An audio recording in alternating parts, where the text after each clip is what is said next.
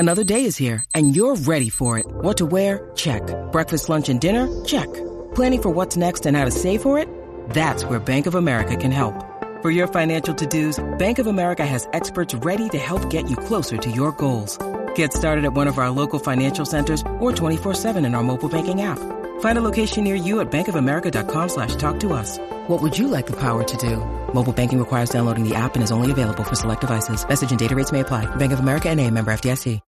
When you need mealtime inspiration, it's worth shopping Kroger, where you'll find over 30,000 mouth-watering choices that excite your inner foodie. And no matter what tasty choice you make, you'll enjoy our everyday low prices, plus extra ways to save, like digital coupons worth over $600 each week. You can also save up to $1 off per gallon at the pump with fuel points. More savings and more inspiring flavors make shopping Kroger worth it every time. Kroger, fresh for everyone. Fuel restrictions apply.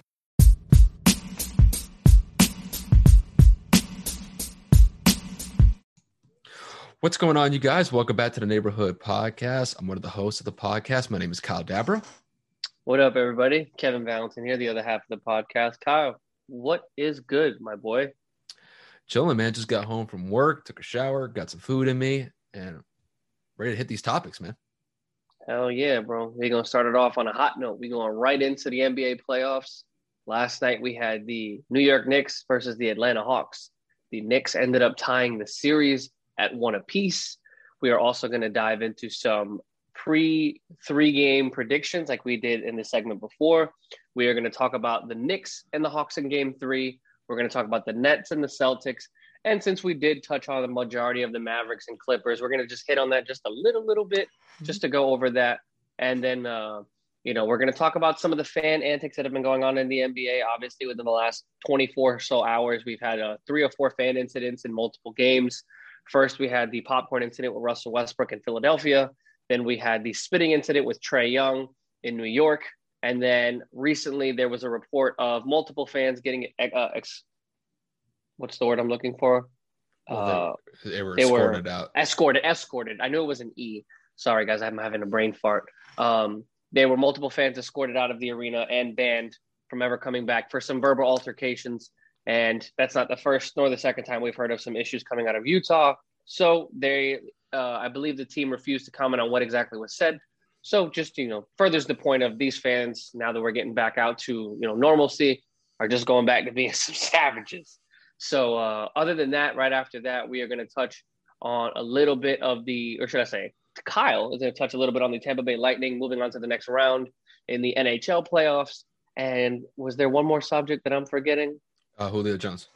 Julio Jones trade rumors. Things are heating up. There was a report today that he could potentially be moved as early as next week. And there were several teams that have reached out and fulfilled Atlanta's requirement of a future first-round pick, if not a first-round pick within next year's draft. Obviously, it's still future, but that's something that is a little bit closer than, 2 or 3 years down the road. But anyway, we're going to get it started.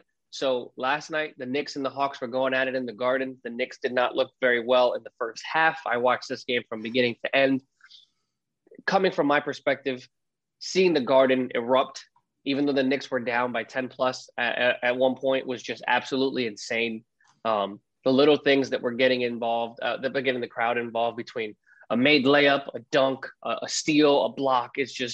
It doesn't take much to get New York fans excited. It really doesn't take much to get basketball fans excited in general. But knowing that the Garden was back in almost a full capacity, to know that I feel like they willed the Knicks to come back, even despite Julius Randle's poor performance. I think that that's great for basketball as a whole, and I think that that's great for the Knicks. And as I had stated, the Knicks did come back to win with the score of 101-92. They did hold the electrifying Atlanta offense down to under 100 points, and I think that is kudos to Tom Thibodeau's adjustments that he made at halftime. Trae Young, unfortunately, did end up having 30 points again. Bogdanovich had 18, but don't let that 18 be fooled. He did go 8 of 21 from the field and 2 of 13 from 3, so that was relatively in the first half that he did his damage.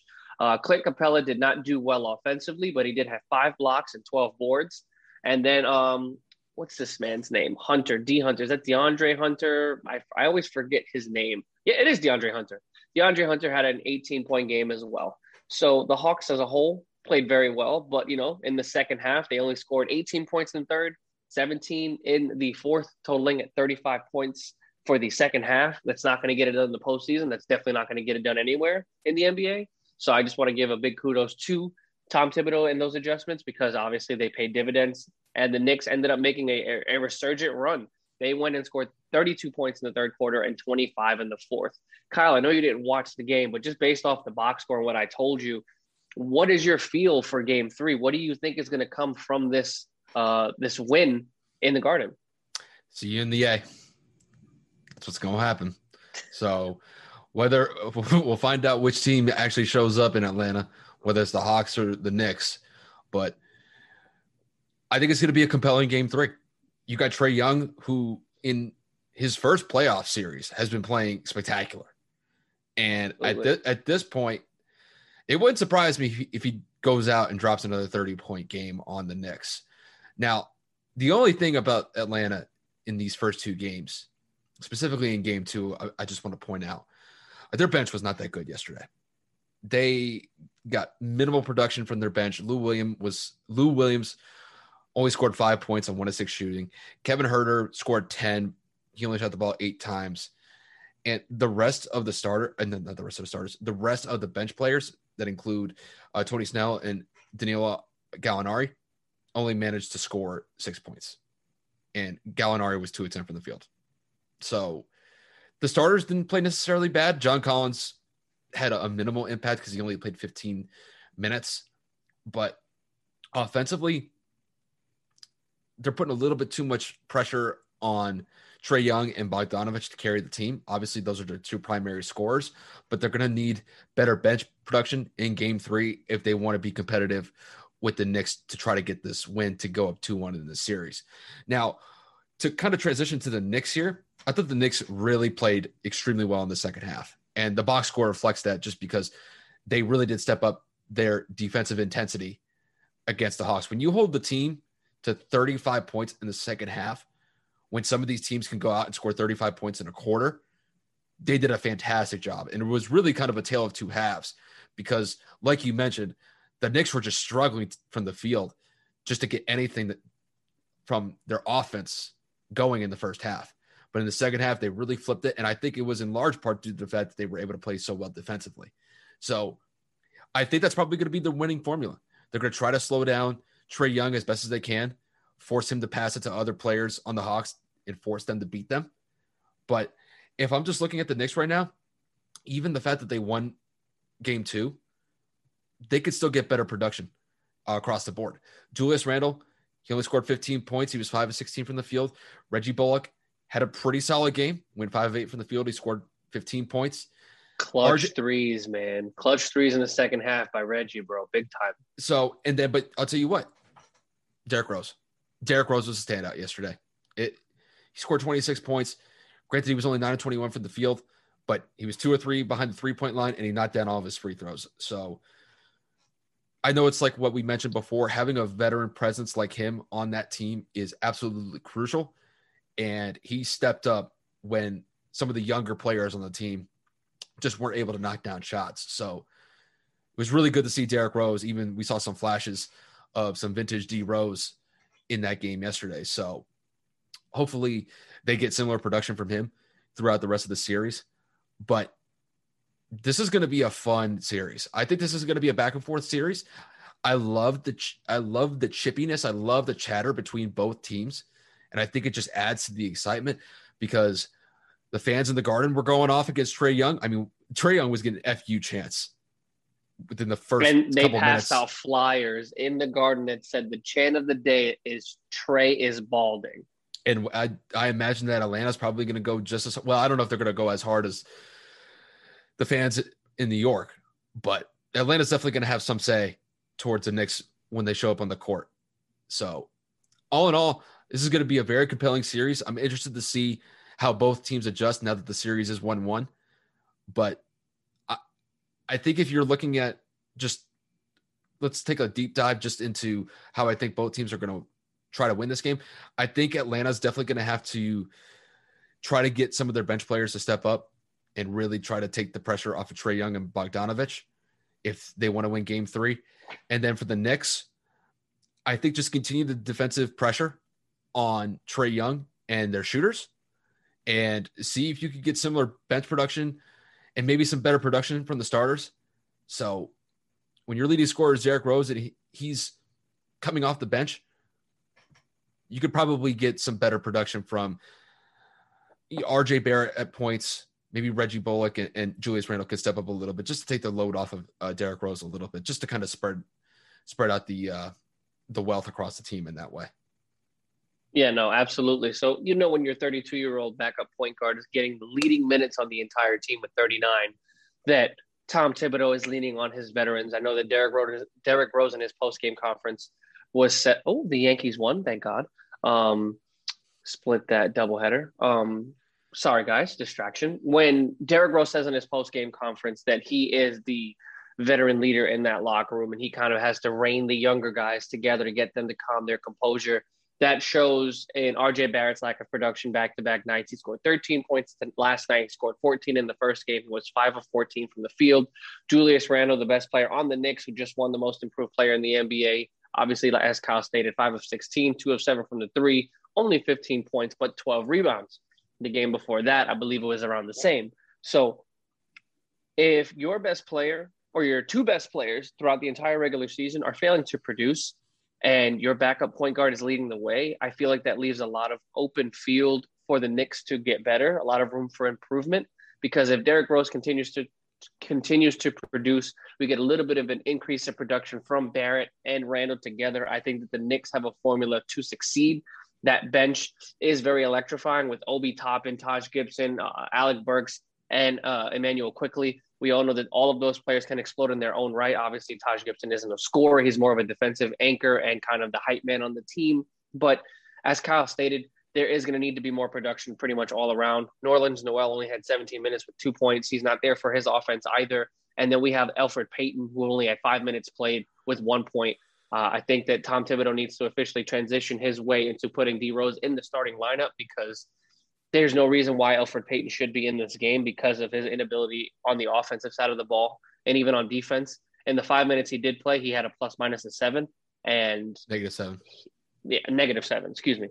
I'm just sitting here looking at it, and I'm like, if he's not going to get any burn, get Emmanuel Quickly in there, who's obviously a way better suited offensive threat, and then put Derrick Rose as the starter, and then rotate him, Reggie Bullock as the point guards. Obviously, RJ Barrett, 26 minutes, unnecessary. He is young. He is relatively athletic as well. There's no reason why he should be playing under 30 minutes when pretty much all the vets pretty much played 30 plus. I mean, we had Burks, Rose, Gibson, Randall, and Bullock play 30, and then you have your, number 2, number 3 overall pick from just a few years ago playing under 30. There's no reason for it. Sure, he didn't have the best offensive night, but you got to kind of get him in his groove. So I would assume Tom Thibodeau comes with a little bit more of adjustment on the Atlanta side of the ball. As Kyle stated, they definitely need some more help. Lou Williams was traded and acquired in the regular season via trade from the Clippers for this particular reason. They need him to show some veteran leadership and score in that second unit. We're definitely going to need to see more from Gallinari if they really want to make a run. And then, John Collins, their young, high-flying power forward, 15 minutes, 0 points, absolutely unacceptable. So I don't know why he wasn't playing much. I don't know if it was because of his inability to shoot. I don't know if Atlanta just went with a surefire potential flamethrower of a roster, because everybody on this roster could shoot other than Clint Capella. If you really think about it, everyone is a 3-point threat. They acquired Gallinari and Bogdanovich for their 3-point capabilities, and they both did not play well whatsoever.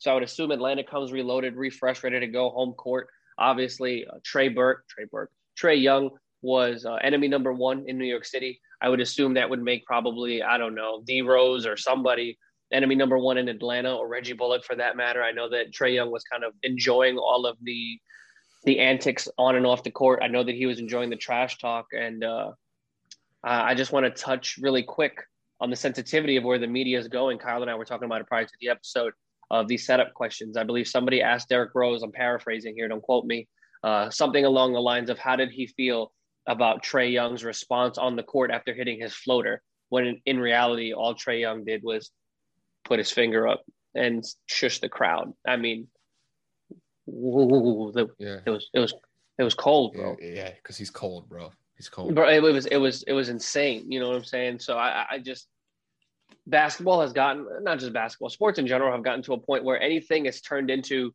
something that it doesn't need to be. I mean, we come from an era where people were fighting in basketball games and fighting at high school games and at football games, parents talking shit, people fighting in the crowd, people throwing beer and drinks and food at people. I'm not saying in the Russell Westbrook reference. I'm just saying in general, in the crowd amongst themselves, there was shit talk all over the place. And of course, there's going to be shit talk to the players. It's just, that's what happens when fans are in the stands. There's no reason to think that shushing the crowd is disrespectful or an antic of, not being respected towards the home fans. We need to understand that this is a competitive sport. You just hit a game winner in your first playoff game with 33 points, 10 assists, and 7 rebounds.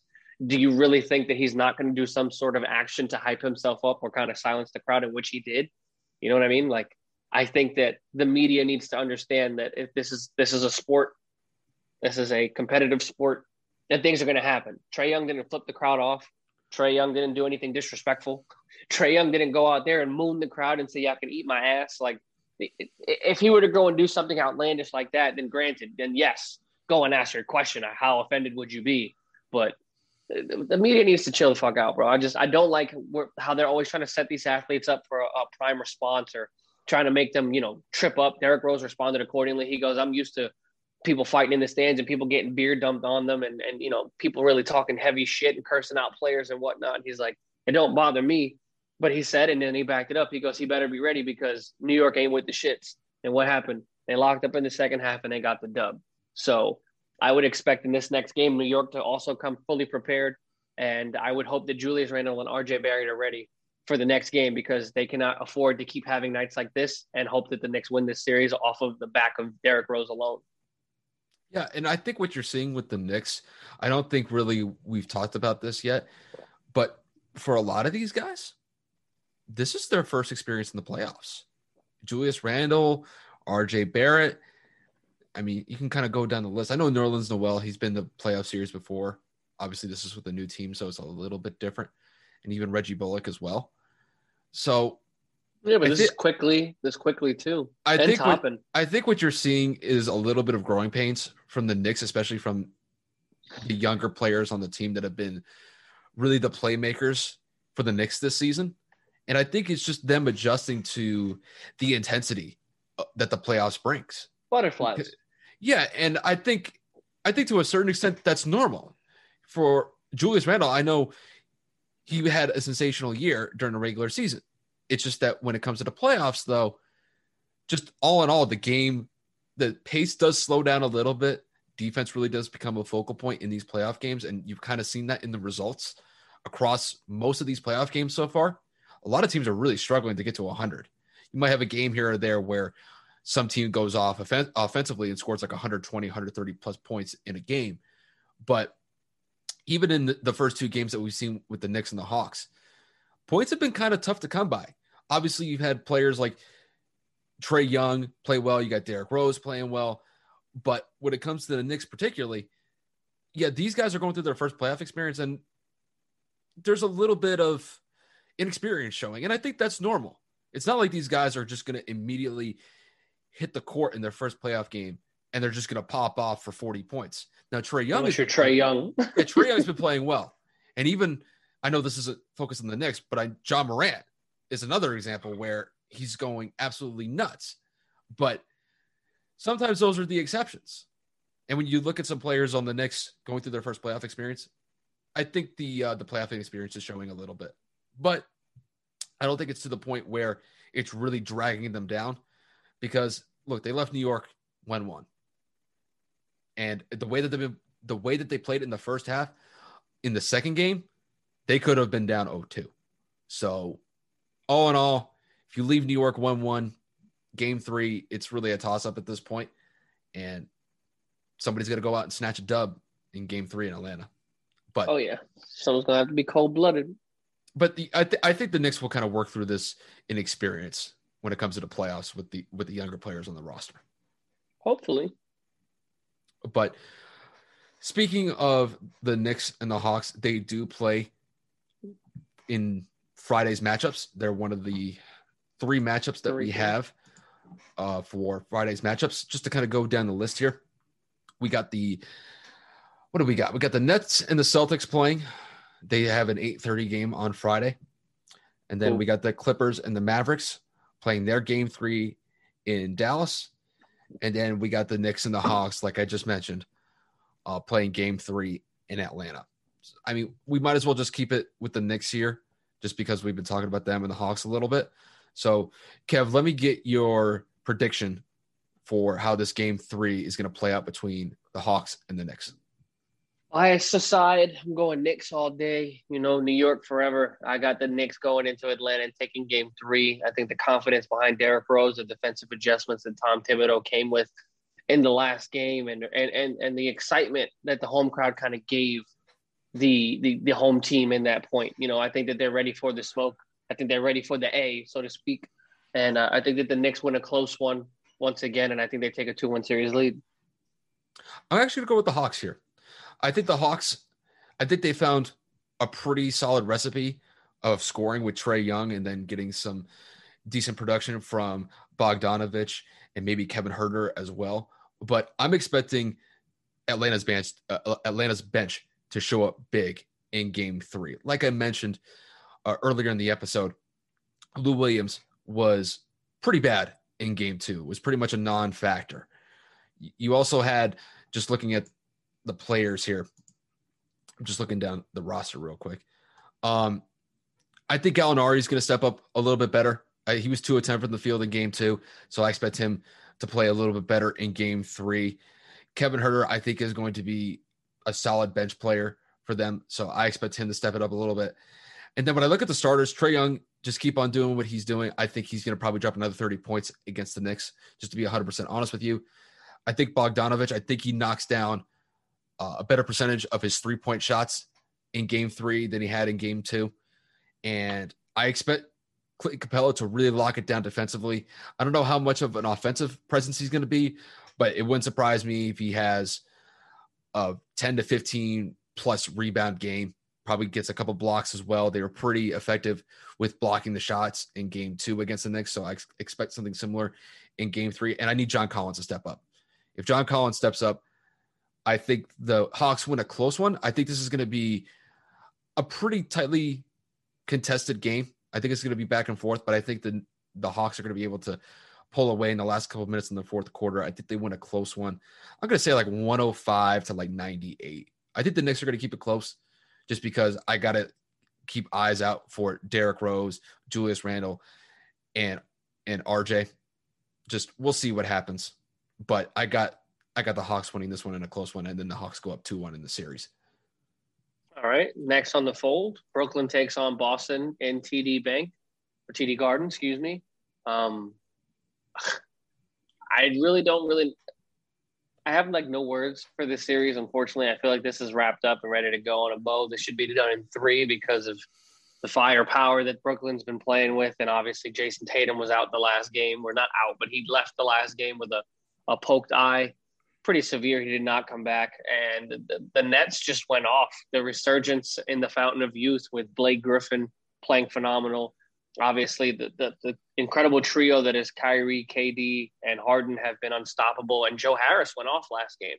Mm-hmm. So, I mean, when all of them are firing on all cylinders, it's really hard to think that the shorthanded Celtics could even compete.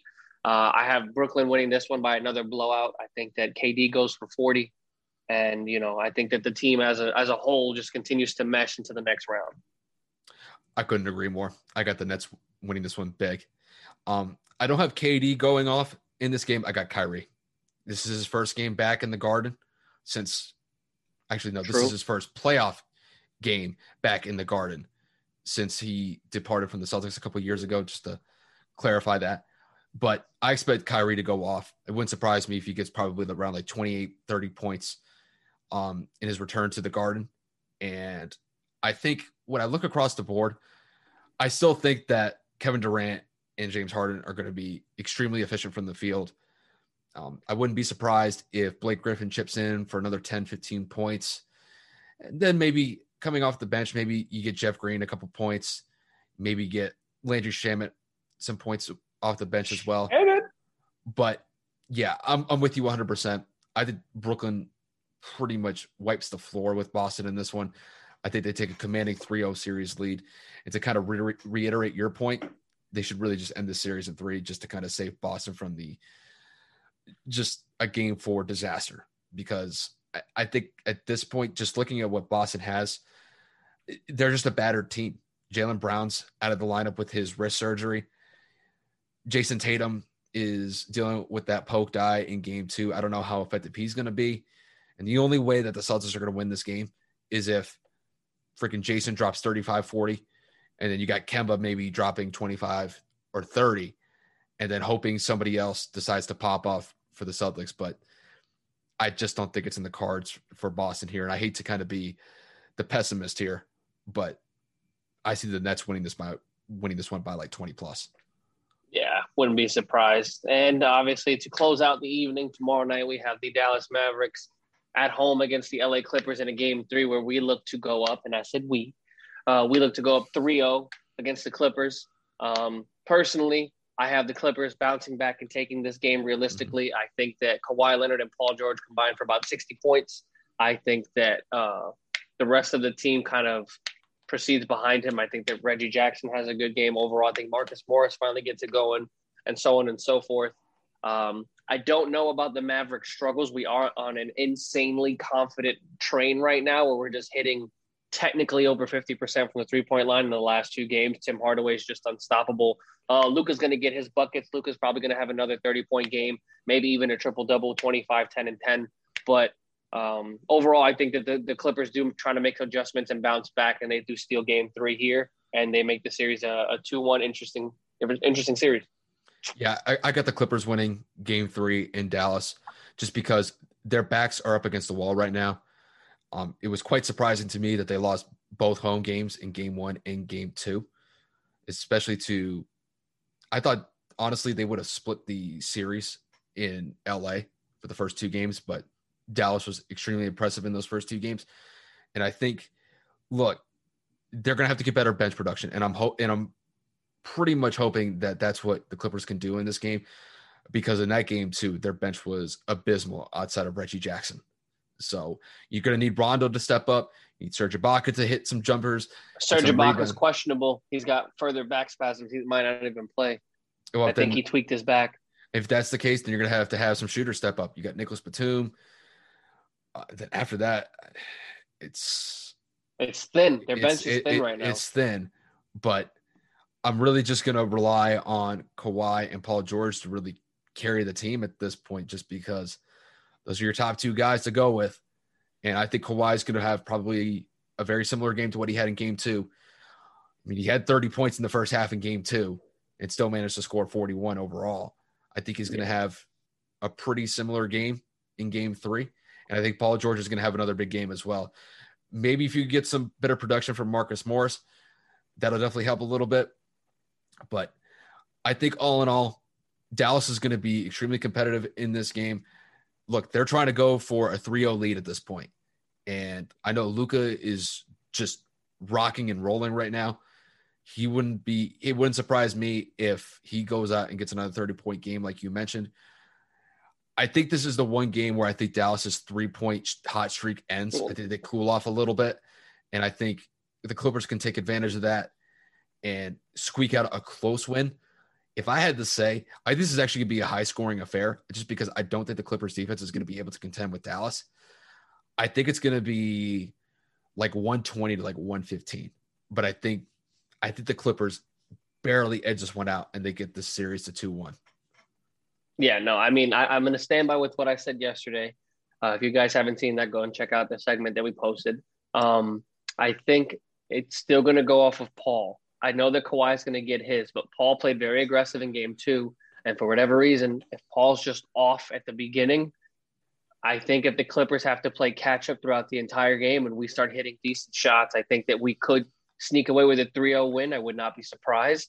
But I do believe in I believe that, Paul and them are due up for a good one. Not that they've had a bad couple of games, but as a whole, I think the unit plays very well.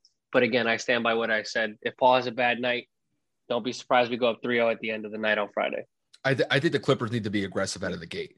And I think they really got to give the Mavericks a punch in the – well, I think honestly, the Clippers need to really kind of like punch them in the mouth. I'm not saying that like physically. I mean that verbally, just because your backs are up against the wall.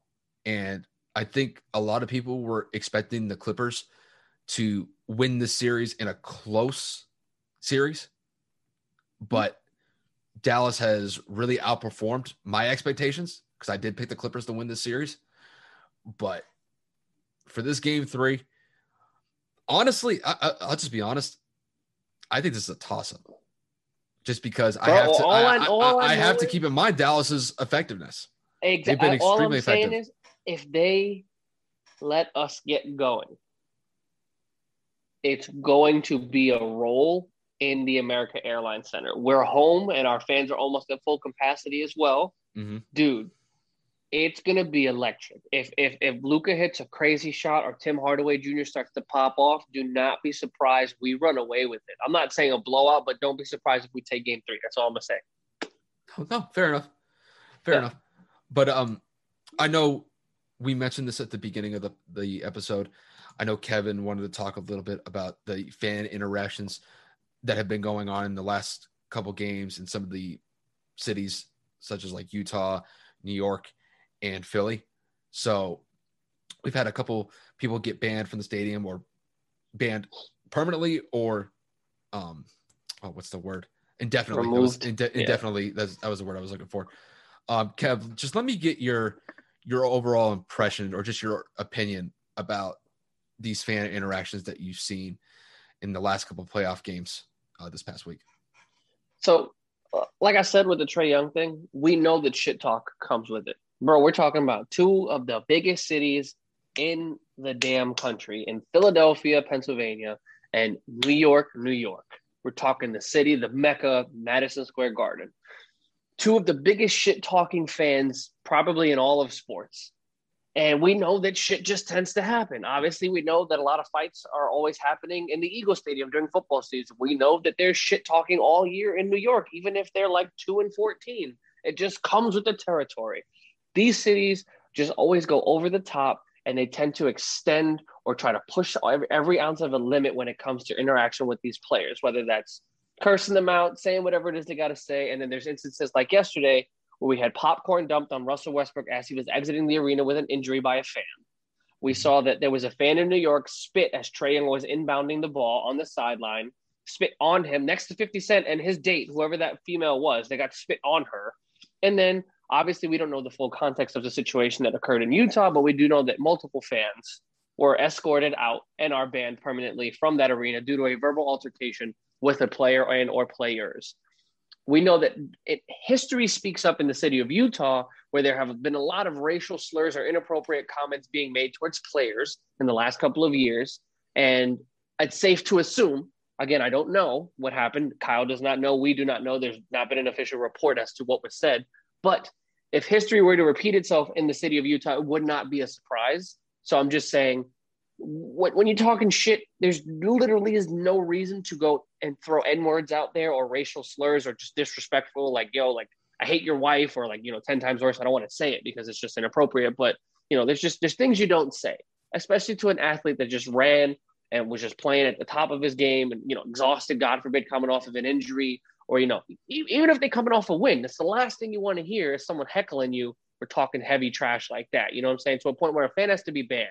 You know what I'm saying? We know if it was like, yo, like, F you, bro, like, nobody cares about you, or like, like, you suck, like, you're not going to get banned for that. For you to get banned from an arena with just words, it is safe to assume you said something so bad that when an official got word, it was over, which is why I stand by the fact of there's a limit you don't cross in any sport as a fan. Throwing shit, touching the athlete, or saying something you can't come back from. Obviously, in the case of Philadelphia, you dumping popcorn, water, food, whatever. Russell Westbrook's exiting the arena in the middle of a playoff game. Obviously, we know Russell's one of the most competitive athletes in the NBA. And you think he wants to leave the arena? He's probably livid and upset and pissed that the Wizards are losing badly, might I add. And then he cannot help his team win. So then a fan's got to dump popcorn on him? Like, are you kidding me? It's not funny. It's not comical. It's not cute. Cut that shit out. leave it in the fucking house, bro. There's no room for that in the league. There's no reason to disrespect a human being. I don't give a shit if you're an athlete. There's no reason to throw food at somebody. When we get into the spitting context with Trae Young, Kyle and I were talking about it. In this day and age, you spit on somebody, that's grounds to get shot, or you squaring up with somebody. Because Trae Young's a professional athlete, you think he can't do anything about it? Are you kidding me? What if Trae Young turns around and cracks you in the mouth? Trae Young's got the money to pay out the fine. Trae Young's got the money to pay out the freaking bill if he does get arrested. What about you? You got a black eye and you banned from the Garden forever. Are you kidding me right now? Like, I don't see the need to cross the line of disrespect to human being to human being. Bro, I hate the Red Sox. I hate the Astros. I hate the Patriots. I'm not about to spit on a player in a game, let alone in the street. Why? It's like Russell said in his post-game press conference. You know you wouldn't do that to them in the street, but you feel safe because you're a fan in the stadium. There's no room for it, and I agree completely. These fans should be banned, maybe even fined, or have to pay some kind of fee because what they're doing right now to these players is unacceptable and intolerable. And I think that the NBA teams need to be making rules when things like that are caught. You're not only banned, but you should have to pay a fine yourself, whether that's double the amount of your ticket or whatever, because technically that's improper contact with a player, and you should be punished a lot more for that. Fans getting banned. That's how I know we're getting back to normal, man. Just to be 100% honest with this, all these fan interactions with the players, I don't mind interacting. I don't mind the interactions between the players and the fans as long as it's, within just the confines of just friendly banter, just going back and forth. I've got no problem with that. Listen, these players have heard basically smack talk since they were probably in junior high, playing junior high basketball, and even before then. So the idea of smack talk has been around pretty much throughout their entire careers. And I think really the most egregious one was probably what happened to Russell Westbrook. That's just unacceptable. Like, you don't pour worse than the spitting. I didn't see the spit one. I saw the video to the popcorn with Russell getting the popcorn on him. I'll send you the video. It's clear. Like, you can see it. If you freeze frame it, it's spit and it hits him. I'm just basing off of what I saw. I only saw the video from the Russell interaction, not the Trae Young one. I heard about it, but I didn't see any video with it. But listen, you reap what you sow. I'm just going to keep it 100% honest. If these fans want to do that, I imagine there's alcohol at play here, just because if you're going to do something like that, you're going to spit in somebody's face, or you're going to throw popcorn at somebody, or you're going to throw out freaking slurs. I imagine that these people are probably a little bit too drunk, or they've had too much to drink. And look, I've been to basketball games, and I know they usually do like a 2 beer limit. When you go to these games, there's no way that people listen to that. You probably got people drinking 4 to 5 beers in the course of just 3 quarters, because I think they shut down alcohol service before it goes into the 4th quarter. So, but yeah, when it comes to these fans interacting with the players, like what we saw this past week, yeah, it's unacceptable. And there's not really much else that you can do outside of just outright banning them. I don't know if you're going to necessarily fine people for their interactions with the fans, because then that's more of a legal issue. I don't think it's really crossed that point yet, unless somebody wants to press charges against these fans that are interacting with the players in this manner. But listen, fans are coming back into the stands. It's been over a year since fans have been able to come back into these games. And it wouldn't surprise me if we see a couple more incidents, hopefully not of this nature moving forward. Hopefully it's not to the point where people are spitting on one another. But I sent you the video, by the way. It's a 5-second video. If you look at it, you'll just see the loogie flies and it hits 50 Cent's date, and it's kind of gross. Yeah, I'll watch it when you're making your points. But yeah, all in all, listen, you reap what you sow. You want to go out and do this type of childish behavior, it's on you. So, but when it comes to just when it comes to words being thrown out, I don't think that should really be that big of a deal. Listen, dude, we grew up in freaking Call of Duty servers. Are you kidding me? I've heard everything. You want to talk about hard R's getting thrown around left and right?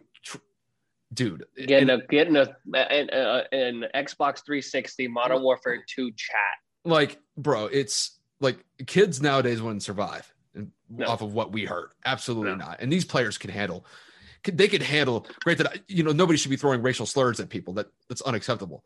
But you gotta literally just brush that to the side. It's not that big of a deal. You kind of have to assume that these people are just out of pocket, that they may have a little bit too much alcohol in their system, and they're just venting. So when it comes to the verbal abuse, they really shouldn't be taking that too seriously. But when it comes to spitting and throwing popcorn at people, yeah, that's out of line.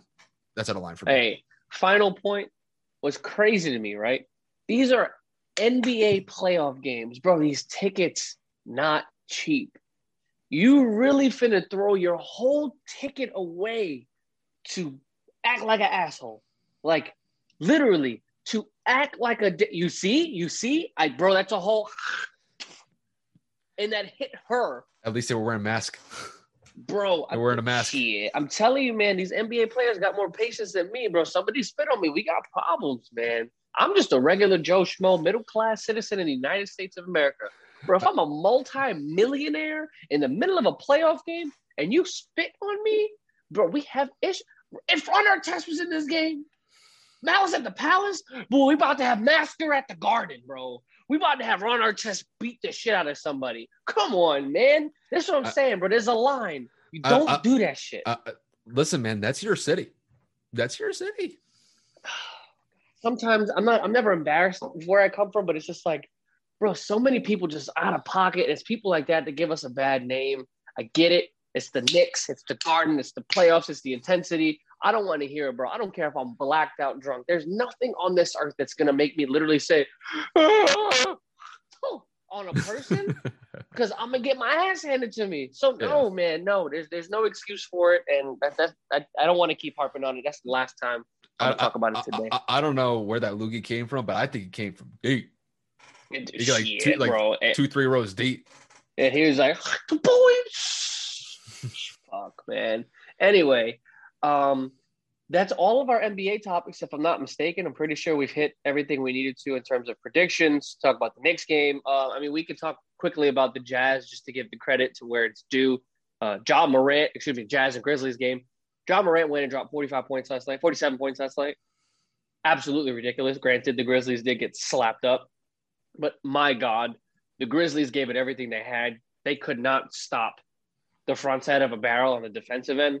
But Ja Morant was sensational, and I think that he needs to be given a lot more credit than he has been lately. He scored 25 points the first game and then 47 last night. He is just playing basketball at a very, very, very high level. And Ja Morant was literally the only reason it kept them in that game. Again, the Grizzlies did play well as a team. And, if you go and look at their box score as a whole, they did play very well team basketball. At least the starters did. And I'm just looking at it here. Obviously, Ja had 47.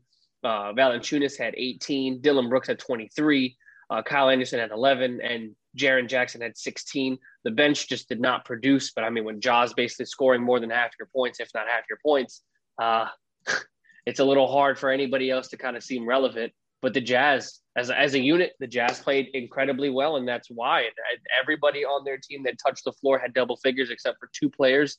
O'Neal had 14, Bogdanovich had 18, Gobert 21, Conley had 20. You had obviously Donovan Mitchell on a minute restriction come back with 26 minutes, scored 25 points. And then you had Jordan Clarkson, Sixth Man of the Year, 16 points, and Joe Ingles, 14 points, Sixth Man of the Year finalist. So the Jazz were they had one of the best nights possible. They did everything they needed to do, but Memphis made it a close game in the third quarter where they had 43 points in the third. And they found a way to claw back, but Utah's offense was just too much. That or Memphis's defense was just not holding. And, I know that we said there was only going to be a few NBA topics, but I just wanted to give credit, like I said, where it was due. The Jazz played lights out in terms of offensively, and then Ja Morant is just a sensational talent that we all need to appreciate a lot more because that made it fun to watch. Oh, yeah, for sure.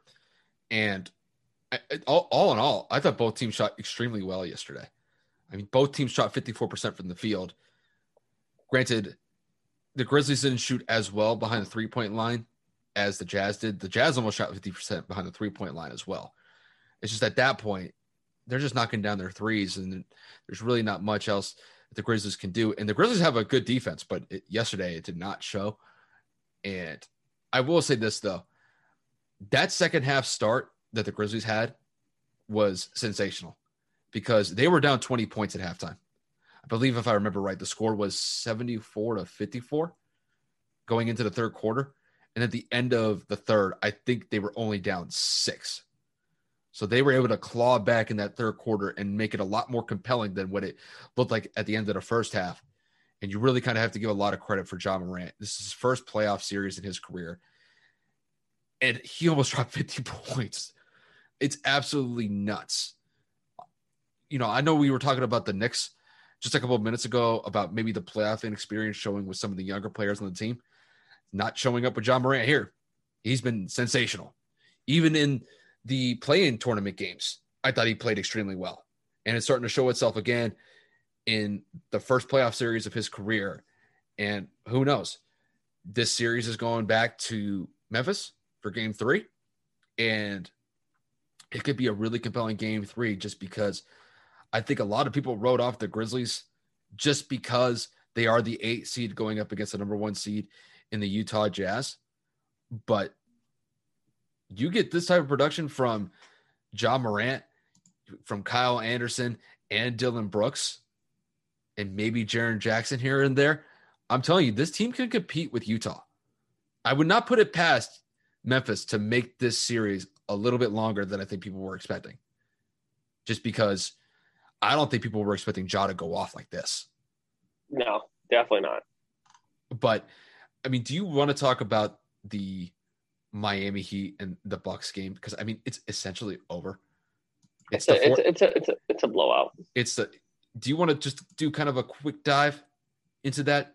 Just not really. They're literally, guys, it's 107-77. Miami's just not playing well whatsoever. Like, literally, Miami's scrubs are in the game. There's only 2 minutes left. Miami just has not come to play, and it is what it is. It just seems like the inefficiency offensively, like we said the other day, it's just it's happening. Milwaukee's hitting on all cylinders, and it's sad. It really is. I predicted, Miami to come and win this game in 7, but they are just absolutely just not the same team.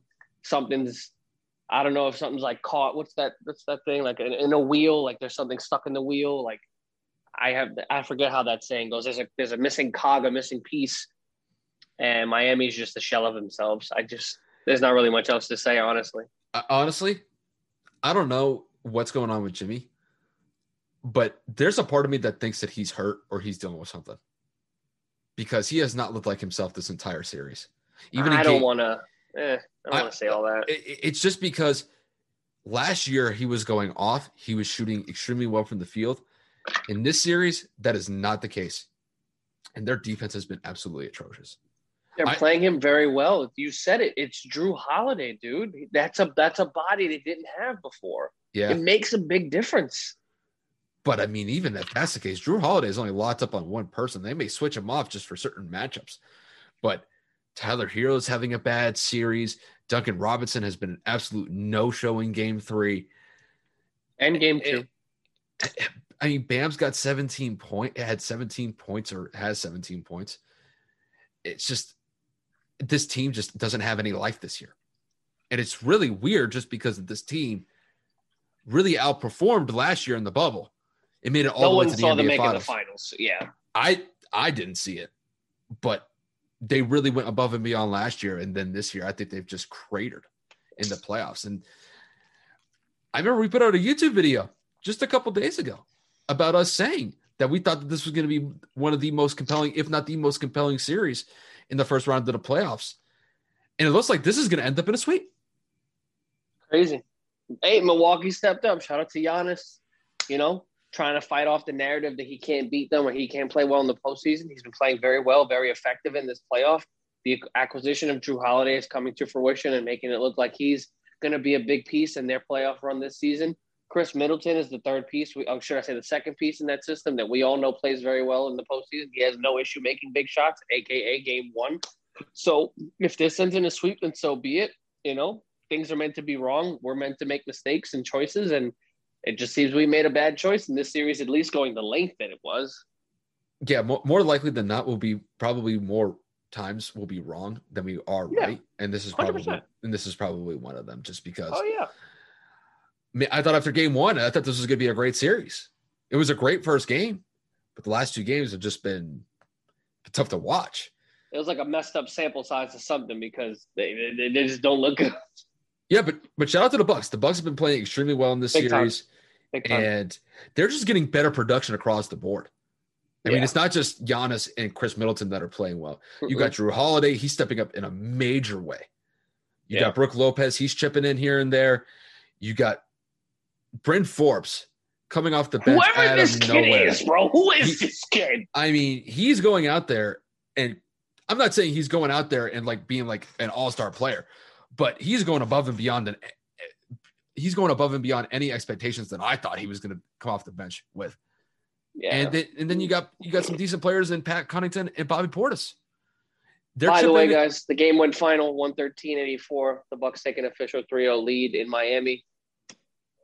Sad to see. Kyle, I apologize. I just wanted to give them that update. It depends on who you're sad about. If you're the freaking Heat fans, yeah, you'd be sad about it. But if you're a Bucks fan, I'm excited. I'm sad as a basketball fan. I really, really thought this was going to be a good series. Like prior to game one, I thought this series was going to be gritty and chippy and back and forth. One game, maybe 2 games and 2 games.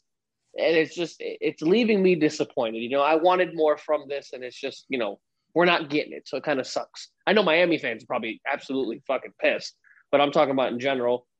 It's sad to see Miami fall apart this way, especially now it has not been done for a team to come back from a 3-0 deficit. So it's looking like along the side of history, Miami will either lose this game in 4 or they'll find a way to muster up some kind of strength and lose the series in 5. I don't even think this is a coaching issue. It's just not at all. This might just be a matchup problem. Because they're not executing. I mean, you got some players on the freaking Heat that are playing absolutely atrocious basketball. Goran Dragic had 8 points. Trevor Ariza played 18 minutes, 0. Tyler Hero, 25 minutes. He scored 9 points. Duncan Robinson, 24 minutes. He scored 2 points. I mean, these are just brutal stats to look at. I mean, their leading scorer in game 2 was Dwayne Dedmon. 21 points. He had 19, I think. 19. Sorry. I just his number is 21 or something it's Miami's gonna have to really go to the drawing board this offseason because I was not expecting this. Absolutely not. For the Bucks to be up 3-0. Bucks are looking like predicted that, not from me. The Bucks are looking like a serious contender in the Eastern Conference right now. Yeah, I know that there were some question marks about this team simply just because they haven't had a lot of success in the playoffs recently. But all in all, this is a well-rounded team. This might be the best well-rounded team that the Bucks have had, even though the last 2 years they've been the number 1 seed. Even though they haven't done anything with it, they are the 3 seed this year, and this might be the best team that Milwaukee has fielded out of the last 3 seasons. Yeah, big time. But, you live and you learn, Next year, chalk it up, see what happens. Maybe break it up, see what happens. I don't know. I don't think Miami will break it up, but I'm just saying, it's always an option. No. So they had the chance to go get James Harden, but they didn't do it.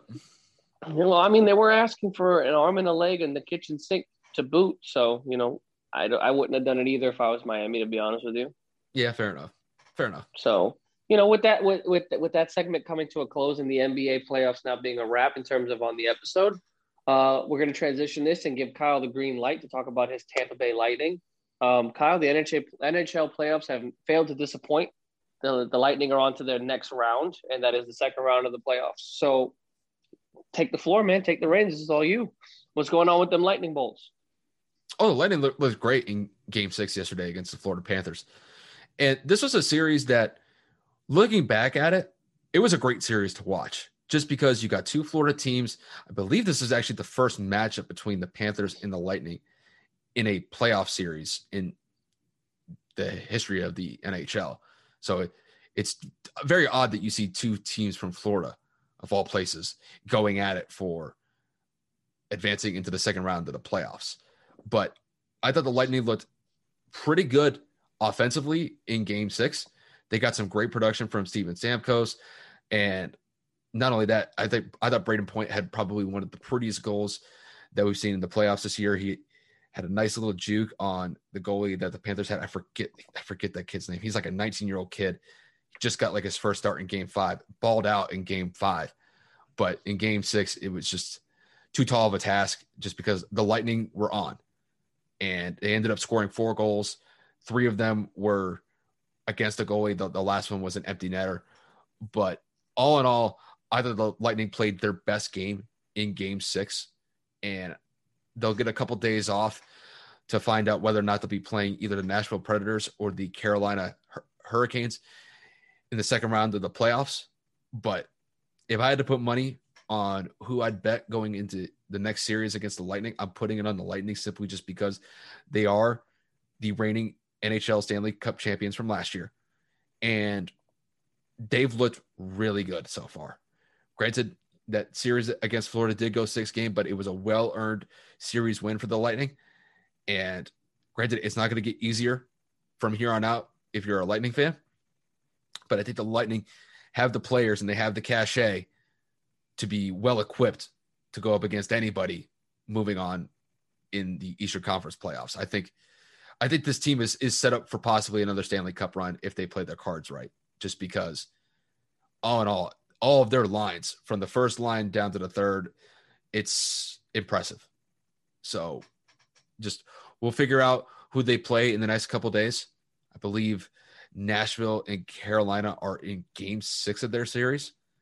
So, whoever wins that series, it'll be a fun matchup between the Lightning and whoever they play, whether it's the Carolina Hurricanes or the Nashville Predators. But I think the Lightning do have a slight advantage in whoever they play in the second round of the playoffs.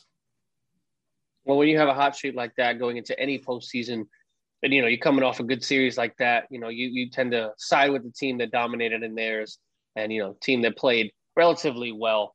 So we do know that the Tampa Bay Lightning have a history of playing really good hockey in the postseason, especially over the last couple of years. They've made it decently far, excluding the year that they were bounced out in the first round when they had the league's best record. Obviously, coming off of their Stanley Cup Finals win last year, they are the defending champions, so they do have a lot to prove and carry through. And who's to say they don't repeat? I haven't watched hockey this season a lot, so Kyle, that's just a question for you. Do you think with everything going on and all these other teams playing well that they have a chance at repeating back-to-back? I think you kind of have to look at this series to series. I don't want to get too far ahead to say that, they're going to be the instant contender to win back-to-back. But they've started off on a good note so far. And really, I didn't really get to mention him in the first point. I thought Andre Vasilevsky in Game 6 was outstanding. He pitched a shutout, and he was just a wall against anything the Panthers threw up against him in Game 6. And look, he's been one of the better goalies, if not one of the top goalies in the NHL the past couple seasons. And he's proving it time and time again in big moments in these playoff games. He did it last year when they were playing in the bubble, which I thought, looking back at it, is a very difficult one to win, just because winning that Stanley Cup last year was not under normal circumstances. They were in a bubble for 3 months, very similar to Did they play in a bubble? Did they? Yeah, there were 2 arenas that they had set up, but the finals were played in one stadium. But I didn't know that. Now that you kind of have the traditional circumstances, you've got fans in the stand, you're traveling to and from the cities where both teams are coming from. So there is a sense of normalcy in that aspect when it comes to these playoff series again. But I think this team is well equipped to make another run at the Stanley Cup. I don't know if they're necessarily going to win it, but they pretty much have the same roster as they had last year. They've had a couple role players leave, go to different teams, but this team can score and their defense can be outstanding. And even against the Panthers, outside of the 2 games that they lost, I thought they looked pretty good offensively, and defensively they were stout, especially in Game 6 because Andre Vasilevsky had probably one of his best playoff performances in recent memory to close out that series just a couple days ago. Good to know that we are still very well in tune with the postseason that is going on in hockey. Thank you for saving my life in that regard. Oh, yeah. Podcast would not be the same without you being able to give stuff and some knowledge on things that I was completely unaware of. But other than that, guys, I don't really have anything going. I don't have anything else for you guys. So, Kyle. We got one more. Oh, what do you got? What is it? Julio. Shit, that's how you know it's been a long day, guys. I got that second COVID vaccination today. I'm sitting here like, woo, ready to go to bed, son. My bad, brain fart. It happens at this age. So Julio Jones, one of the league's most exciting receivers to watch, one of the league's best receivers when healthy, is available for trade by the Atlanta Hawks. Atlanta Falcons. Damn, this is messing me up more than I thought. Julio Jones. One take. That's all we do. Listen. We don't do reruns here. Unless we started off by saying one of our old podcast names. This is just a run through. So you guys are seeing an authentic podcast right here. Appreciate this. So Julio Jones, obviously when healthy, is one of the most dynamic playmaking wide receivers in the league. And the Falcons are pretty much blowing it all up. They're just rebuilding from the inside. Obviously, they have drafted Kyle Pitts. They drafted Calvin Ridley a few years back. Julio's got a massive contract and is looking to leave. Now, the issue with this, me and Kyle were actually talking about it off air prior to the recording. We think Shannon Sharp put Julio Jones in a very, very bad position in terms of at least negotiations to where he would want to go. For those of you that are unaware, Shannon Sharp and Skip Bayless obviously have the show Undisputed on Fox every morning. And it looked like Shannon called Julio randomly or told Julio to call him back. They had a phone call live on TV where Julio said, I'm out of there. I'm getting out of there. Yep. And the only thing he said was, I don't want to go to Dallas. I want to go somewhere where I can win. We do not know the context of that conversation of whether or not he knew he was on the phone, or should I say whether or not he knew he was recording, or whether or not, brain fart, whether or not Julio knew that he was being recorded on air live on Undisputed. We don't know if Shannon gave him a heads up prior. We have zero context, but there are reports circulating that the Atlanta Falcons are not happy with how he handled that situation on TV, and the negotiation processes of the team and Julio are not in good graces right now. So Julio obviously making that statement that he wants out kind of puts the team in an awkward position of saying, well, he publicly said he doesn't want to come back, so we got to definitely get rid of him. But he wants to go somewhere where they can win. Who's to say they don't ship him somewhere that offers Atlanta the best package, but obviously is a terrible team? So my question to you, Kyle, is if a team offers you the right package, whether that's 2 first-round picks, a first-round pick, and some players in return, if you're a front office person of the personnel group of the Falcons, a GM, a president, whatever, are you even slightly taking into consideration the team that Julio wants to go to after what he just did? No. Because Julio let his intentions or let his feelings be known, whether he thought he was having a private conversation with Shannon or not. And listen, I think the idea of Julio being moved this offseason had already been talked about before the airing of that Undisputed episode just a couple of days ago. So it doesn't really come as a shock to me that Julio just verbalized what we were all thinking anyway. It's just now the place is, okay, well, now the thing is, where's he going to go?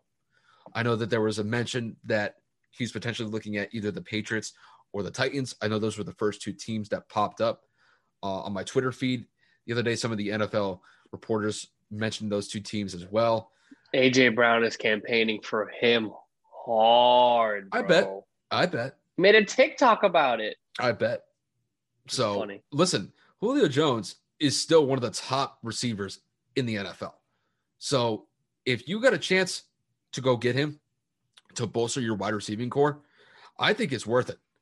Now, granted, you're not getting Julio from a couple of years ago when he was just an absolute monster, like when they went on the Super Bowl run back in 2016. But, I mean, if you look at like the Patriots, for example, he'd be a true number one receiver for that team. And on the Titans, Julio Jones and A.J. Brown, whew, with Derrick Henry in the backfield. whew, that'd be tough. Sheesh. That'd be tough to match up against defensively. So, look, it's like I said, I think Shannon did a disservice to Julio because you don't do that without Julio's consent. And I don't think Julio knew that he was being recorded on live television when that phone call was taking place. So I think Shannon was a little out of pocket at that one. I think he was trying to keep it friendly, but that's a conversation that you have to have in private, not in public. So yeah, even though that I mentioned earlier that we both kind of suspected that Julio wanted to be out even before that episode of Undisputed aired, it wasn't the time or place for Shannon to really do that. So if anything, Shannon's probably the one out of pocket here. I think Julio was the one just basically airing out. I don't want to say his grievances, but he was basically just airing out his opinion. He said, I just don't want to be there anymore. And I don't blame him. Atlanta's not going anywhere anytime soon. So Julio's going to find a new frontier, a new team to possibly thrive with, possibly for the end of his career. So I hope nothing but the best for Julio. But the interesting thing for me is how's this going to affect Fox's relationship with the NFL?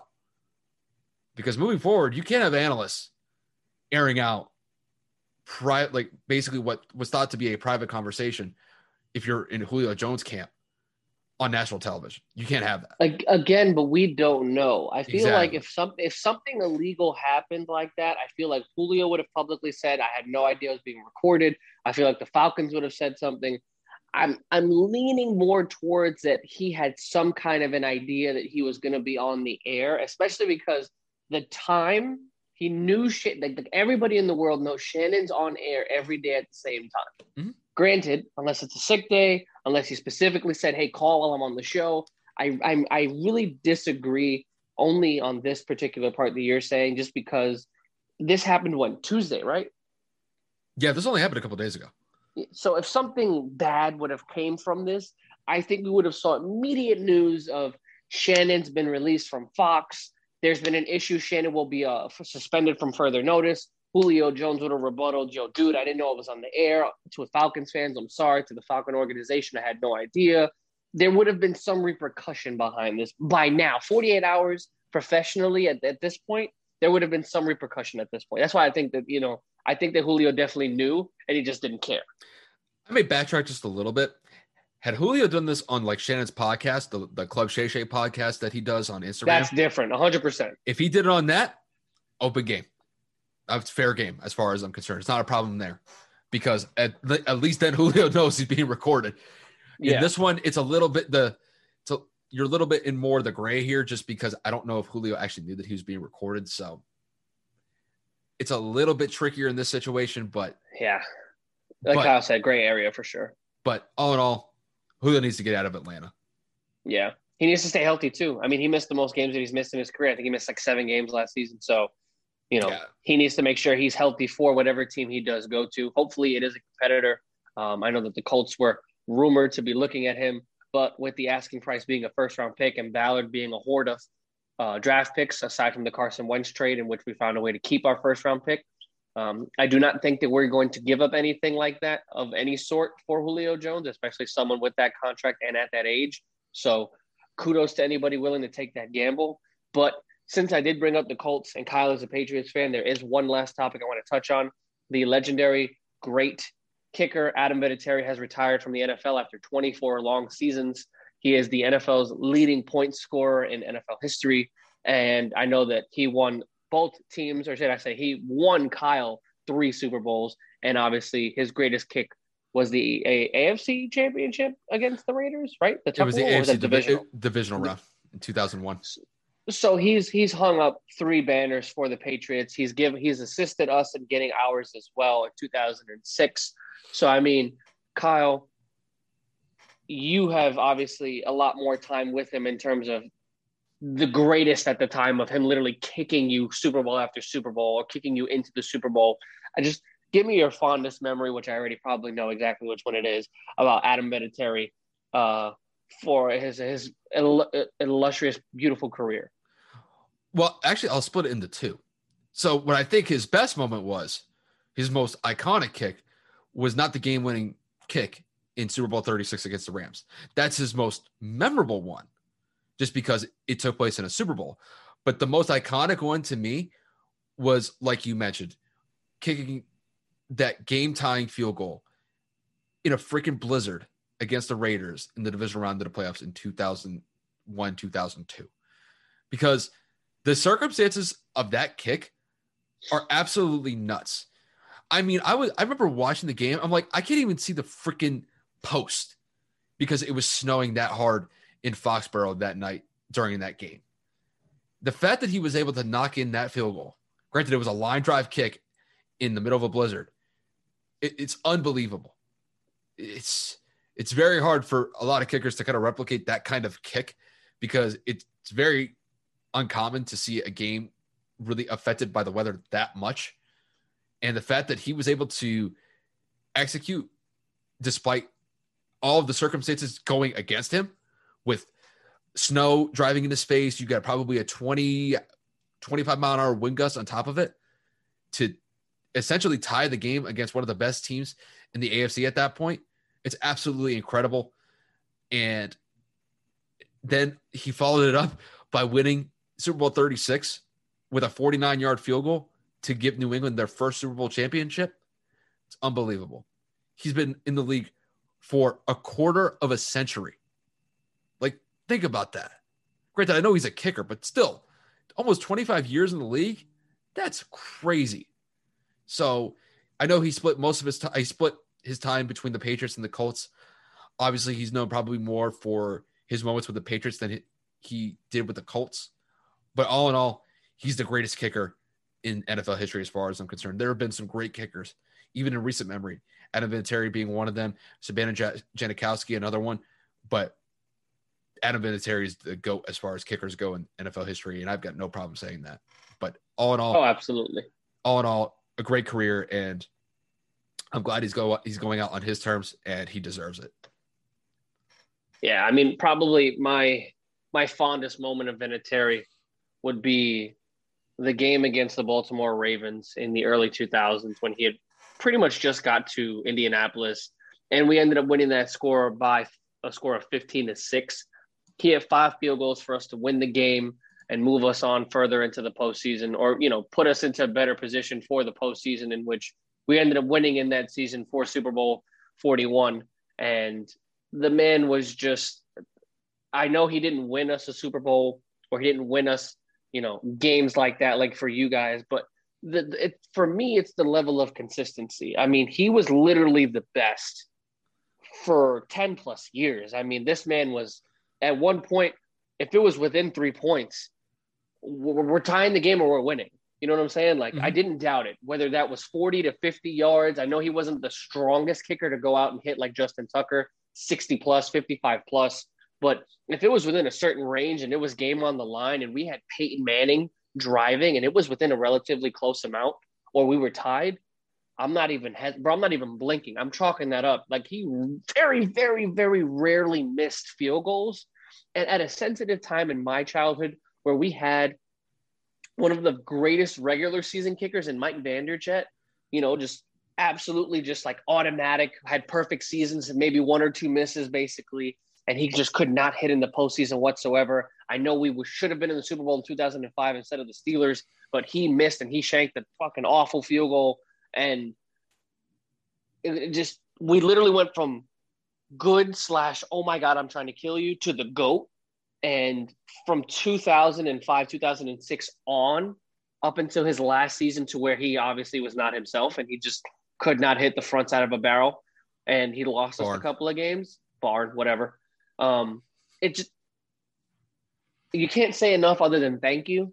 As a Colt fan, I'm sure as a Patriot fan, these another reason our generation is one of the greatest, because we got to watch. I know people laugh at kickers and punters and special teamers, but he literally has scored the most points in NFL history for a reason. Mm-hmm. He's just done it for 24 years. He's done it consistently, and he's the greatest for a reason. Hats off to him. especially for him announcing it on the Pat McAfee show, the way that he did. Those two have a very great and honest and open relationship. So for him to do it with Pat was awesome. I wouldn't have ended it on a better way. But shout out to the GOAT, man. Adam Vinatieri, amazing year or amazing career. First ballot Hall of Famer, without a doubt. Man was incredible. I know we toss the word GOAT around a lot nowadays just because if somebody's just going on a tear, we call them the GOAT, no matter what sport it is or who it is. But no, Adam Vinatieri, as far as kickers go, it's the best that I've ever seen. He was automatic, especially in those clutch moments. No other guy I'd rather have kicking for my team than Adam Vinatieri. 100%. That's how I see it. 100%. But with that said, Kev, I think that wraps it up. I think it wraps it up for us today. Yeah, man. Great way to end an episode. Obviously, it was a little bit of an add-on at the last second, but I figured since we were on the NFL topic, what better way to end it than, giving praise to a guy that's won us a boatload of football games in our childhood. For both our teams. You ain't lying. So, other than that, guys, we are at 159 subscribers, one away from 160. I know our goal was to hit 175 by the end of the month of May. Today was probably one of our best days in terms of views.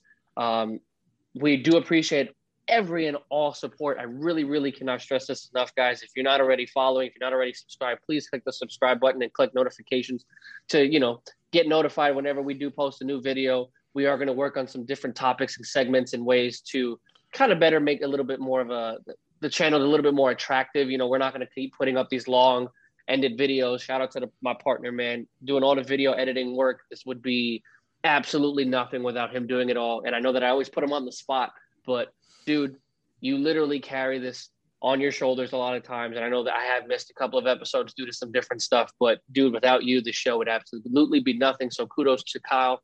Truly and honestly, I appreciate you having the knowledge to do this and the patience to deal with my shit.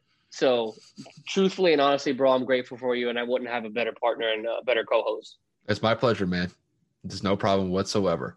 Just honestly, it's just a part of the process. It's just, we do these episodes and it's like just trying to show the world what we're capable of. It's just two guys talking about sports. It's as simple as that. Do it anyway. Why not just do it recorded? Exactly. And honestly, like the one thing that I had to get comfortable with is talking in front of a freaking camera. Now I've gotten to the point where that's not really an issue anymore. And now we're just trying to enhance this experience, not just for us, but for everybody who's watching. So, or listening, because, the podcast isn't only just something that we watch on YouTube. It's something that people listen to. They could be driving to work. They could be just chilling at home. And we're just something that they listen to. So, our job is just to provide whoever listens or watches our episodes the best sports analysis and sports entertainment that we can provide. So, and without these sports, we wouldn't have nothing to talk about. So, you have to appreciate the players that are going out basically on an in and out or a day in and night basis and providing the entertainment that we all love with sports. So it's fun, and just keep on grinding, man. Just keep on grinding and see where it goes from here. Hell yeah. There's honestly no better way to say it. This is just something that we love to do. And I know I've said it a multitude of times, but it's just like, we truly and honestly love this so much. And we had talked about this for so long to know that we are coming up on a year of doing this, not just together, but individually in our own podcast rights. We're coming up. I'm pretty sure I passed a year at this point in terms of, officially recording. So it's nice to know how far we've come and how much further we have to go between video clarity, audio clarity. I'm in a terrible financial situation right now, so I'm still using these. Your boy is working on, fixing a lot of things in the new apartment and getting some stuff in order. So when that mic does come, trust me, y'all gonna know audio is gonna be a lot better. But positively, we are expanding internationally. In terms of the Spotify, we are getting views from Brazil, Singapore, Portugal, just different Ireland, just different countries all around the world. It is a very small percentage, but to know that people are hearing us across the globe is kind of cool. To know that our voices are being extended internationally is awesome. Granted, Anchor does pick up a multitude of data. Whether or not they accidentally click us or not, we'll never know. But the point is, we're getting data that shows people are hearing us from all around the world. I think that's amazing. So again, we're just happy to be doing this for you guys. We're happy to be doing it for ourselves. And we look forward to the next coming months as this podcast continues to grow and improve. I'll tell you what, it's going to be all NBA from here on out, dude. I mean, until probably July. Because I know the finals aren't going to wrap up until the middle of July. And then after that, we got the Olympics. That'll be a 2-3 week stretch. And then we transition right into the NFL. Yeah. And the NBA draft is literally midsummer too with free agency. So it's going to be interesting. I know. It's like usually like the summertime is usually like when we get a break, but this year's a little bit different just because everything got screwed up with COVID last year. I mean, the content just for sports is going to be just explosive for the next 6 to 7 months. Oh, yeah. Baseball season, all-star game. Oh, man, Stanley Cup final. You name it. Yeah. We got it. It's coming for y'all, man. It's coming. Exactly. We gonna get this. I'm skinny as shit, but we gonna get this. Russell Westbrook, my arm is killing me from the shot.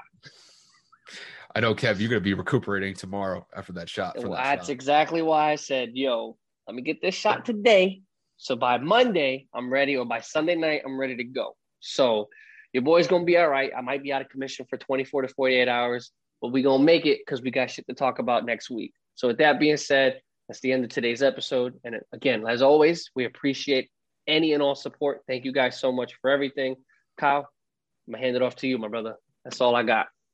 I got nothing else to add. I think you pretty much knocked that out of the park, but I'll say it just because I always say it. Once again, we just appreciate you guys tuning in, supporting the channel, supporting the podcast in any way, shape, or form. And it's pretty much all that I got. And we will see you guys next week. Hey there, fabulous souls. I'm Stephanie Baklaan. And I'm Eden Alpert. And we're the hosts of the brand new podcast, Unapologetically Fab. Get ready to join us on an amazing and real journey as we dive into life after 40 and own it. We're all about changing the narrative, leaning into who you are, and living a life by your own design. Join us as we embrace life unapologetically and redefine success. This is Unapologetically Fab, an Electric Cast production. See you there. Electricast. Welcome to Sarah Talk Solutions. Ladies and gentlemen, you've tuned into a bit of a different type of show. I'm Sarah B and I'm your host. You can find me on my IG, which is Aussie_Sarah_LA. I talk about amazing, relevant conversations and topics and what functions that goes on in this magical, wonderful, wonderful city of the City of Angels. My IG, which is Aussie_Sarah_LA.